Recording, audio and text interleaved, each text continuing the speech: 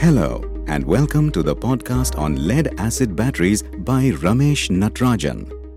With industry experience of over 42 years, Ramesh helps battery and battery-related industries with technical inputs and provides solutions to typical problems faced by manufacturers, service personnel, as well as users of batteries and related equipments.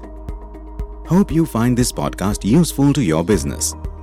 Do visit www.rameshnatarajan.in to stay connected. Hello and welcome to this episode of my podcast where I shall explain battery capacity which varies with respect to rate of discharge. In fact, in my second book, Batteries Demystified for Service Engineers, I have devoted an entire chapter to capacity rating of batteries. In this chapter, I have explained how a battery behaves differently at various rates of discharge. Let's take the case of a stationary battery which is rated as 100 Ah at C10 rating. Now, battery users generally expect that if a battery of 100 Ah is giving 10 amps for 10 hours, it must give 100 amps for 1 hour. Well, battery manufacturers find it very difficult to explain to a battery user as to why the battery does not deliver 100 amps for 1 hour and will deliver only 50 amps for 1 hour. They find it difficult to explain because this characteristic is something very typical and not very easy to explain. When they tell the battery user that the relationship between battery capacity and rate of discharge is not a linear relationship, the user somehow finds it difficult to accept and says that it has to give 100 amps for 1 hour. After all, I am taking only 10 amps for 10 hours, which is at C10 rating, and it has to give 20 amps for 5 hours and 33.3 amps for 3 hours. Well, in reality, what happens is a 100 Ah battery delivers 10 amps for 10 hours and delivers 23.9 amps for 3 hours and not 33 amps for 3 hours. It does not deliver 20 amps for 5 hours. It delivers only 16.66 amps for 5 hours. It does not deliver 100 amps for 1 hour.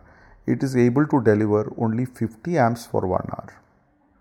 Now, explaining this is not very easy, and I can understand the predicament which a battery manufacturer has to face when he is posed with a question of this nature by the battery user. Now, the battery user finds it difficult to accept this phenomena, and he continues with his doubts and wants the battery manufacturer to clarify properly. Well, digressing from the topic, probably I'll be able to explain this phenomena in a much simpler and user-friendly manner. Suppose I invite you to walk along with me for a distance of about 5 kilometers. You will come with me and maybe we do a walk of 5 kilometers on a daily basis for about 10 days. On the 11th day, if I tell you, oh, we'll have to do some jogging today instead of walking, I'm sure you will not be able to jog for more than 4 kilometers. And the same is the case with me. I'll say it's enough, we are sufficiently tired and let's go back. Let's not complete the 5 kilometers. Let's stop at 4 kilometers. And if I tell you to run along with me, I'm sure you won't be able to run for more than 2 to 2.5 kilometers. Why does this happen? This happens because we get tired more faster when we have to run compared to walking. Now, if a battery is made to walk 10 amps for 10 hours, it's able to walk so. But if it's made to run or made to deliver 100 amps for 1 hour, it cannot do so. It will deliver only 50 amps for 1 hour. So you see that we are able to walk for 5 kilometers, but when we have to run, we can run only for 2 to 2.5 kilometers. Now an example of this nature is able to satisfy the customer in terms of battery too.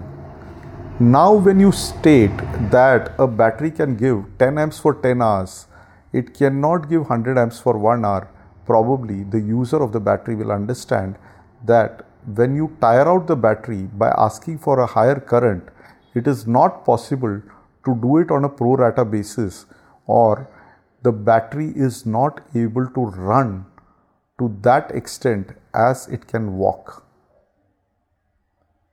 I do hope I have simplified the matter as regards the relationship between battery capacity and the rate of discharge, and it is easy for you to now clarify that the relationship between capacity and discharge rate is not a linear relationship when it comes to a lead acid battery. Thank you. Please do visit www.rameshnatrajan.in. Keep yourself updated about our new releases by hitting the subscribe button.